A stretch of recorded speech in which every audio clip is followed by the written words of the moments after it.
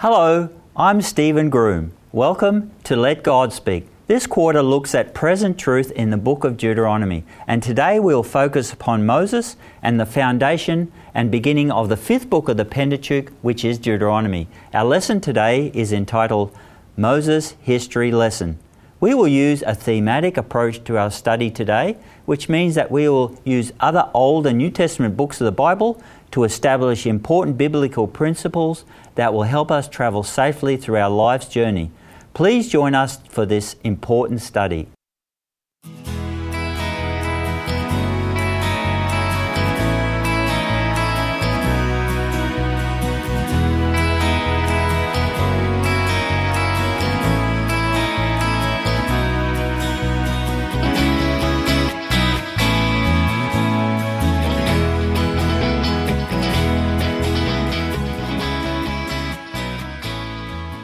On our panel today, we have Adrian Craig and Nathan Tasker. Welcome, gentlemen.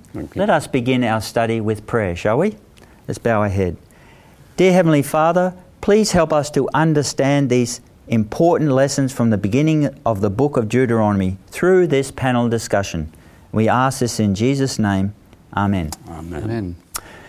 So we'll begin this study on Moses' history lesson by focusing on the person of Moses, who is the author and the main character in the book of Deuteronomy. So Adrian, how important was Moses in relation to the contribution he made to the Old Testament books of the Bible? Well, Stephen, there are 700 references to Moses in the Old Testament, and he's probably the greatest human character in the Old Testament. And when we look at how much he wrote, 25% of the Old Testament was written by Moses. So that indicates he's fairly significant. And the book that we're looking at today is one of the first 5 books of the Bible written by Moses. And of course it covers some very significant themes like creation, yes, the fall, entrance of sin, redemption, story of Abraham, selection of the Israelites. So they're very important. And these are very important themes for establishing the foundation of the Christian doctrine, isn't it? True. Continuing with the background of Deuteronomy, Exodus 32 records the terrible sin of how Israel made and worshipped the golden calf at the bottom of Mount Sinai. How does Moses respond, and what does this tell us about the character of Moses, Nathan? Yeah, so in addition to being a great contributor or a great author, I like the way that we get to see the personality of Moses as well. And in this particular reference here, Exodus 32, verse 32, Moses is essentially pleading to God on behalf of his own wayward people. He says this, speaking to God, but now if you will forgive their sin, very well. But if not, please wipe me out from your book which you have written. So Moses is actually saying, give this responsibility, the word here, nasa in Hebrew, let me bear the burden, let me carry it, like the rocket going to the moon, let me carry the payload, Lord, if it's required that they have to pay for it, because we can't have them miss out. I'll miss out, but don't let them miss out. Yes. So he was willing to lose his own soul for his people. That's an amazing example of love and sacrifice on behalf of his people. In doing this, who was Moses amplifying, Adrian? He's typifying the work of Jesus that we read about in the entire Scripture, but particularly Hebrews, where it says, He is able to save us to the uttermost, seeing he ever liveth to make intercession for us. So Moses is representing what Jesus is doing for the entire human race. And maybe we could quote Peter, who said, He himself bore our sins in his own body on the tree, that we, having died to sins, might live for righteousness, by whose stripes we are healed. And that's probably why Moses was entrusted by the Lord and had such a close relationship with the Lord, because he showed so much of the characteristics of Jesus, didn't he? So what can you tell us, Nathan, anything else about the life of Moses that gives us glimpses of Jesus? I guess for those listeners here in Australia or New Zealand in particular, the Anzac tradition of mateship is a massive tradition that we're very proud of here. And it seems Moses, in representing or reflecting as a type of Christ, seems to put his mates, his friends, ahead of himself, willing to pay the ultimate sacrifice so that those he cares about can have a better go. That to me is a pretty amazing thing to see. Selfless, isn't it? Yes. Everyone admires those sorts of characteristics, don't they? Yeah, yes. Very much. So, Adrian, the word Deuteronomy means second giving of the law, deuteros and nomos for nomi.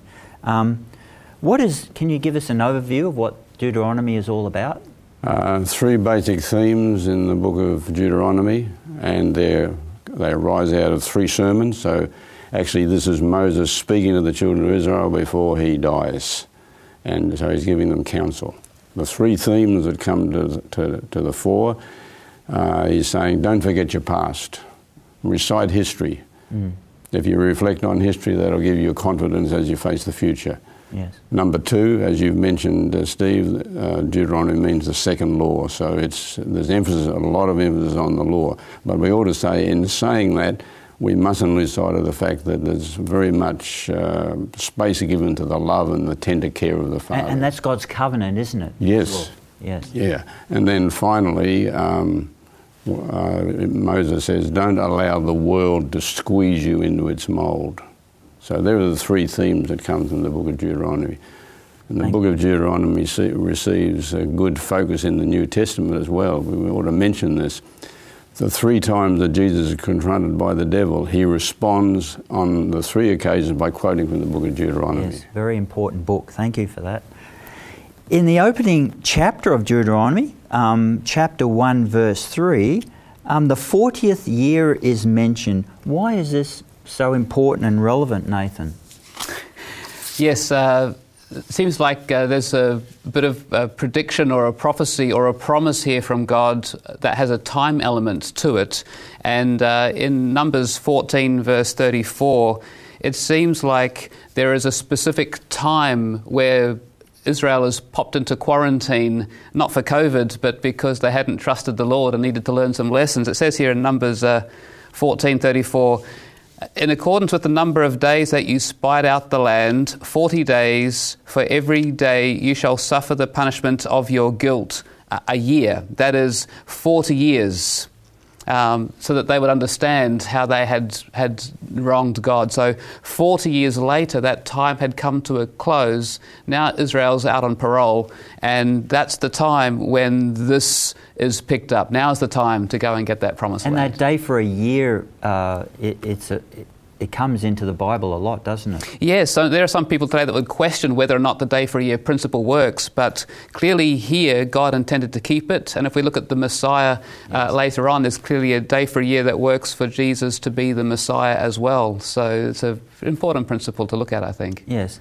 And so Israel's entering into the promised land was delayed for 40 years. Did these readjustments take God by surprise, Adrian? No, not at all. God's omniscient and he knows everything. He's never taken by surprise, and he has a plan for every choice that Israel, or any choice that we make. God is there to make sure that his plan's carried out. Yes. This is a big idea in the Bible that God knows everything in advance. It's called his omniscience, isn't it? Where in the Bible can we see this in other places, Nathan? I was almost going to wonder to myself, is there any place in the Bible where it doesn't? So a lot of the Bible does speak about prophecy. Obviously Daniel is a big book, chapter 2, the prediction about the future kingdoms, 7, 8, 9, talking about the coming Messiah that the Israelites are looking for. So many of those. The book of Isaiah, the book of Ezekiel, there's 70 times when God says, I'm going to predict stuff and then you will know, and more than almost half the time it's talking to non-Jewish, non-Israelite, non-believers. So there's plenty throughout the Bible saying, hey, check me out, God says, and I'll prove to you that I mean business and that I'll follow through. And one of the ways he proves that he is God, he says, is in Isaiah 45, he says, prove me that I know the end from the beginning, doesn't he? Yes. So nothing catches God by surprise.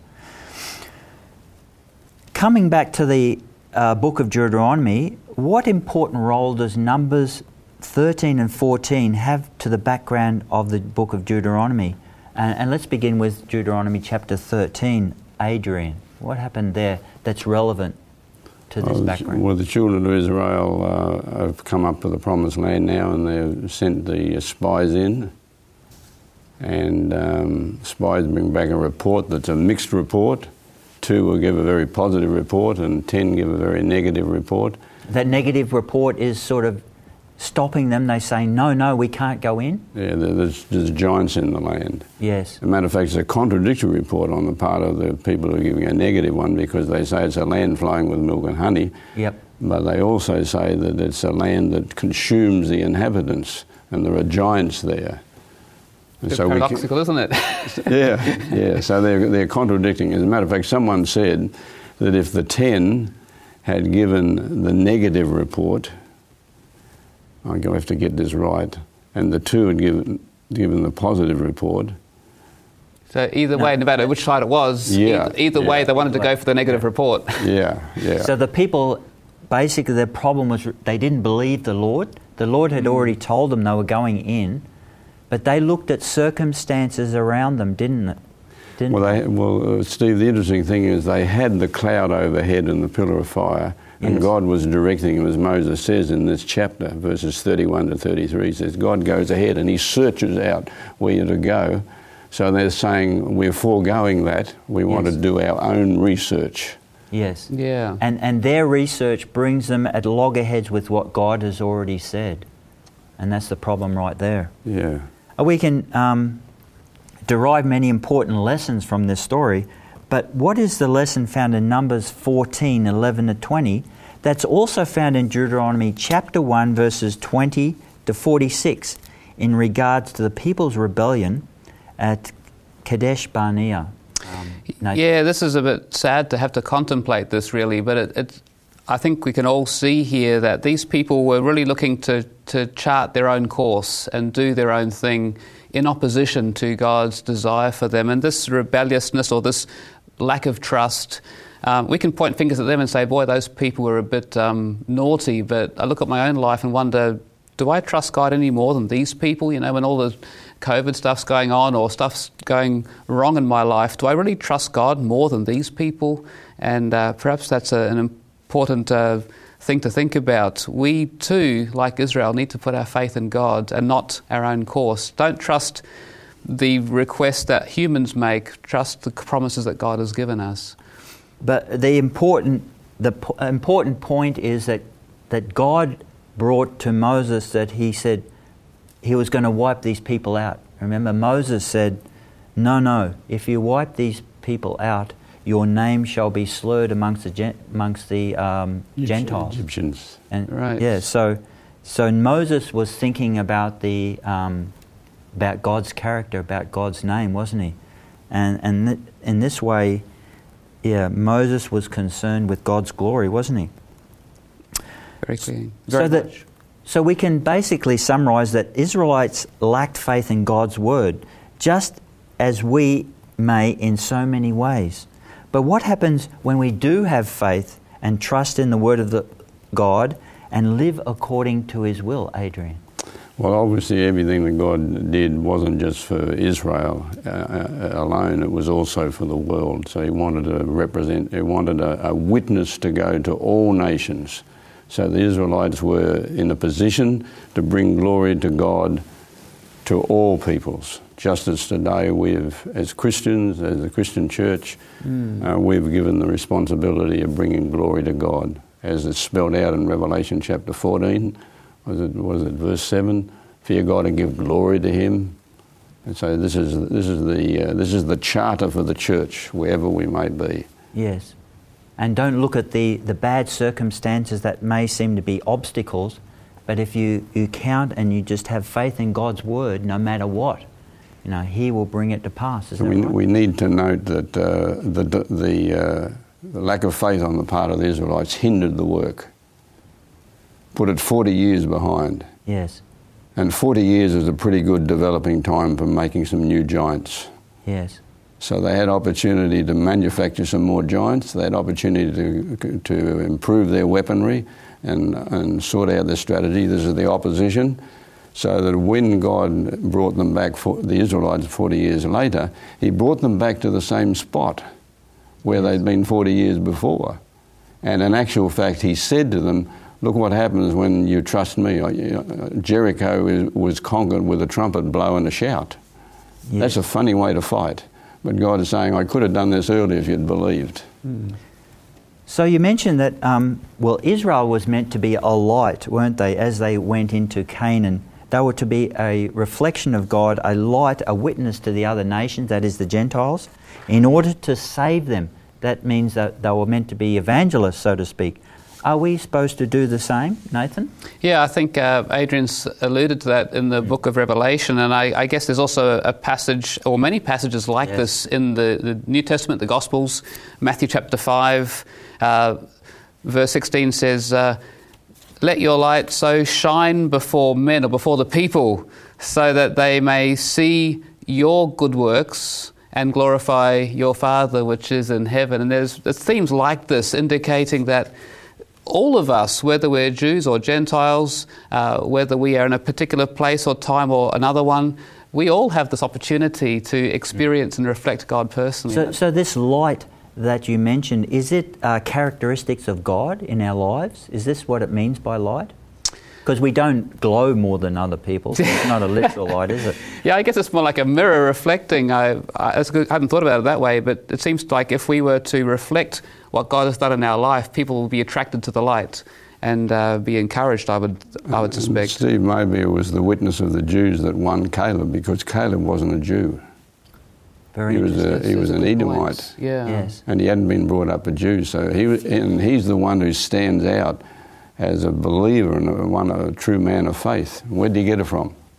Yes. So you could say that as these heathen giants were growing over that 40 years, God too was raising up some giants of faith from unlikely places. Okay. On this very issue, I'd like to read from the New Testament, the book of Ephesians, chapter 3 and verse 10, from the writings of Paul. And he says, to the intent that now unto the principalities and powers in the heavenly places might be known by the church the manifold wisdom of God. How is this text related to our theme, Adrian? Well, it goes... Manifold wisdom of God might be reflected. Well, the witness of God's people goes beyond the earth. It goes out into the cosmos. Because Paul says we're like on stage, we're a theatre, a spectacle to men and to angels. And so the plan of redemption has a broader aspect. And Jesus, I think, indicated this in John 12. He said, how did he put it? We could probably look it up if you want to. Yeah. If I be lifted up, will draw all men unto me. Yes. And there's a verse that says, how does it go now? Now is the judgment of this world, now is the prince of this world cast out. Jesus is indicating that the plan of redemption has a broader aspect than just the redemption of man. And we're just actors on a stage. So we're either taking one side or the other. We're either taking God's side by following the word, or we're taking the enemy's side by listening to his doubts. I will draw all men. In actual fact, it's men is supplied. It's all creation. Yeah. Yeah. So to me, that shows me how important this life is. And following on this theme, what role, if any, do we have as individuals in this theatre? I've already alluded to some. Yeah. It almost seems like we're witnesses in a dock, I would suspect. I kind of imagine us as like emissaries or diplomats on stage, as Adrian has just mentioned, and as we give our personal perspective, our witness, our experience. Joshua himself says here, Joshua 24 verse 14 and 15, he's sort of saying, I've been in the witness dock, and you guys choose what you want to do, but as for me and my house, we're going to follow the true God, not the gods of those other people. We're going to follow him, and he invites those around him to follow in his example. Yes, thank you for that. In fact, Paul says that we're ambassadors. Ambassadors are representatives from the king from their original country, aren't they? Yep. Just like that. Coming back to the story of Israel having to wander in the wilderness for 40 years. During this time, the new generation of the Israelites had to prepare their hearts to come close to God before they would eventually go into the promised land. This all sounds like doom and gloom, having to wander around in the wilderness for all this time. But is there any positive points that we can gain from this for them, Adrian? Yeah, let's read, if I may, Steve, chapter 1 of Deuteronomy, verses 10 and 11. And this is what's happening during the 40 years. They're wandering in the wilderness. And the Lord your God has increased your numbers, so that today you are as many as the stars of the sky. May the Lord, the God of your fathers, increase you 1,000 times and bless you as he's promised. Yes. So during the 40 years of wandering, the manna continued, the water flowed. God was indeed the shepherd for these people. And it says that there was not one sick person amongst them. So, they were eating angels' food, Paul says, the manna. Yeah. So they were well looked after, weren't they? Yeah, and I think we get a quote from Nehemiah where it says, they lacked nothing, their clothes did not wear out, and their feet did not swell. Yes. So God cared for them. Maybe we need to go into the wilderness to get this good health as well. Maybe. If God would look after us like he looked after them. Well, he does. He does. We woke up this morning. We woke up. We have another day to glorify God. Yeah. As a direct result of God's blessing upon the people, what happened and what steps did Moses take to deal with the situation, Nathan? Oh, yeah, there's a lot there. But I guess just simply we could say the nation of Israel grew to the point where it needed some more structure or, organisation. The Hebrew word kahal, as you probably know, points to a formal structure. Yes. So it seems like Moses would have had to work with his team to get something a bit more official happening. He finally realised it was too much work to lead the people on his own. Does the church today, like Israel back then, also need organisation, Adrian? It certainly does. Order, system, programming, all of nature demonstrates to us that nothing operates by chance. And God... Well, what happened this morning? Did the sun get up late? Never. The sun's always on time to go down or to come up. Yes. So the system is order, and Paul highlighted the importance of system and structure and using our various gifts in 1 Corinthians chapter 12. Yes. And he used the figure of the body. The hand's important, the leg's important, but the leg can't do what the hand does. I don't put my foot into my pocket to get my wallet out. That's for my hand. Yes. So you're saying that each person, like each part of the body, has a different role to play or different gift? Is that right? Yes, that's what we're saying. That's what we're saying on the basis of Scripture. Yes. Just as Moses had the leader of 150s and 10s, so the various responsibilities, the various job assignments for the church. Yes. Members of the church. And we have that. We have organisation in the church, don't we? Yeah. Pastor. Yeah. Continuing with Deuteronomy chapter 2 and 3 comes to a very controversial issue. It involves Israel finally entering Canaan after the 40 years, and they began to war against people of Canaan. Can you tell us, expand on what controversies come out of this commandment and what Israel had to do with certain people such as the Amorites, Nathan? Yeah, it's interesting how this comes up in modern conversation. It's certainly not a new question that has come up, but if we have a look at somewhere like Deuteronomy chapter 3, verse 6, for example, and I'm reading just one verse without the background or the postscript, but it says this, Deuteronomy chapter 3, verse 6, we utterly destroyed them, as we did to Sihon, king of Heshbon, utterly destroying the men, the women, and children of every city. And I guess from Baruch Spinoza forward, even before him, lots of people are wondering, how is this a good thing? Where is your good God when we have... Because God is supposed to be a God of love, isn't he? And so how do we justify or explain to others how a loving God wanted his people to kill the children with the adults of the corrupt nations? Adrian, and also you can answer after that. Nathan? Yeah, well, this leads us to $64,000 question. It's a big issue, isn't it? Yeah, the issue of God involved in correcting the wicked or bringing punishment on the wicked, the destroying that takes place is a very, very difficult question. And I think what we have to say is let's look at the way God deals with the righteous or those who are counted righteous and see his graciousness and his goodness, and don't allow that to be factored out when you're looking at the issue of evil, because we are in a moral universe. We are accountable. Yes. And the Bible very clearly demonstrates that in the way God deals with, shall we say, the righteous and the unrighteous. There's lots of examples of God's grace and God's mercy. I think of the story of Nebuchadnezzar.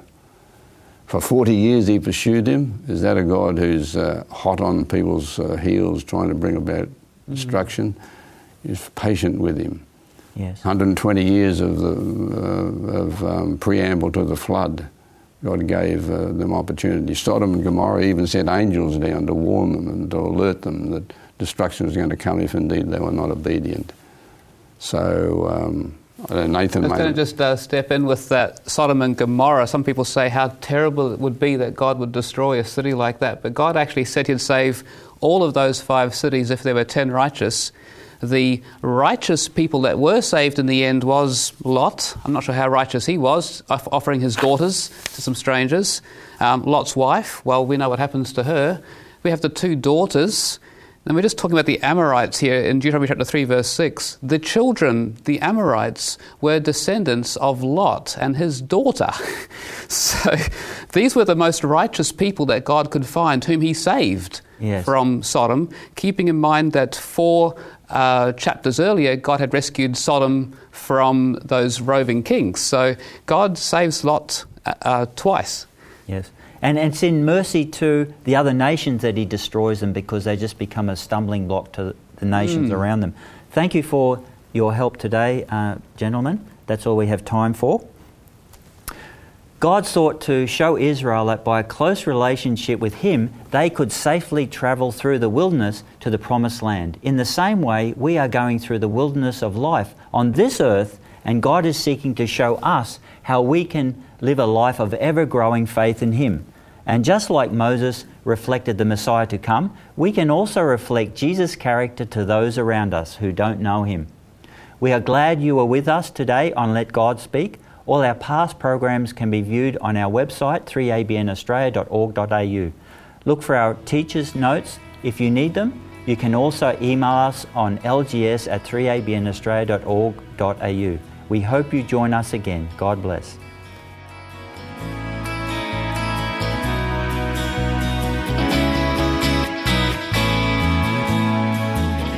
You have been listening to Let God Speak, a production of 3ABN Australia Television. To catch up on past programs, please visit 3abnaustralia.org.au. Call us in Australia on 02 4973 3456 or email radio@3abnaustralia.org.au. We'd love to hear from you.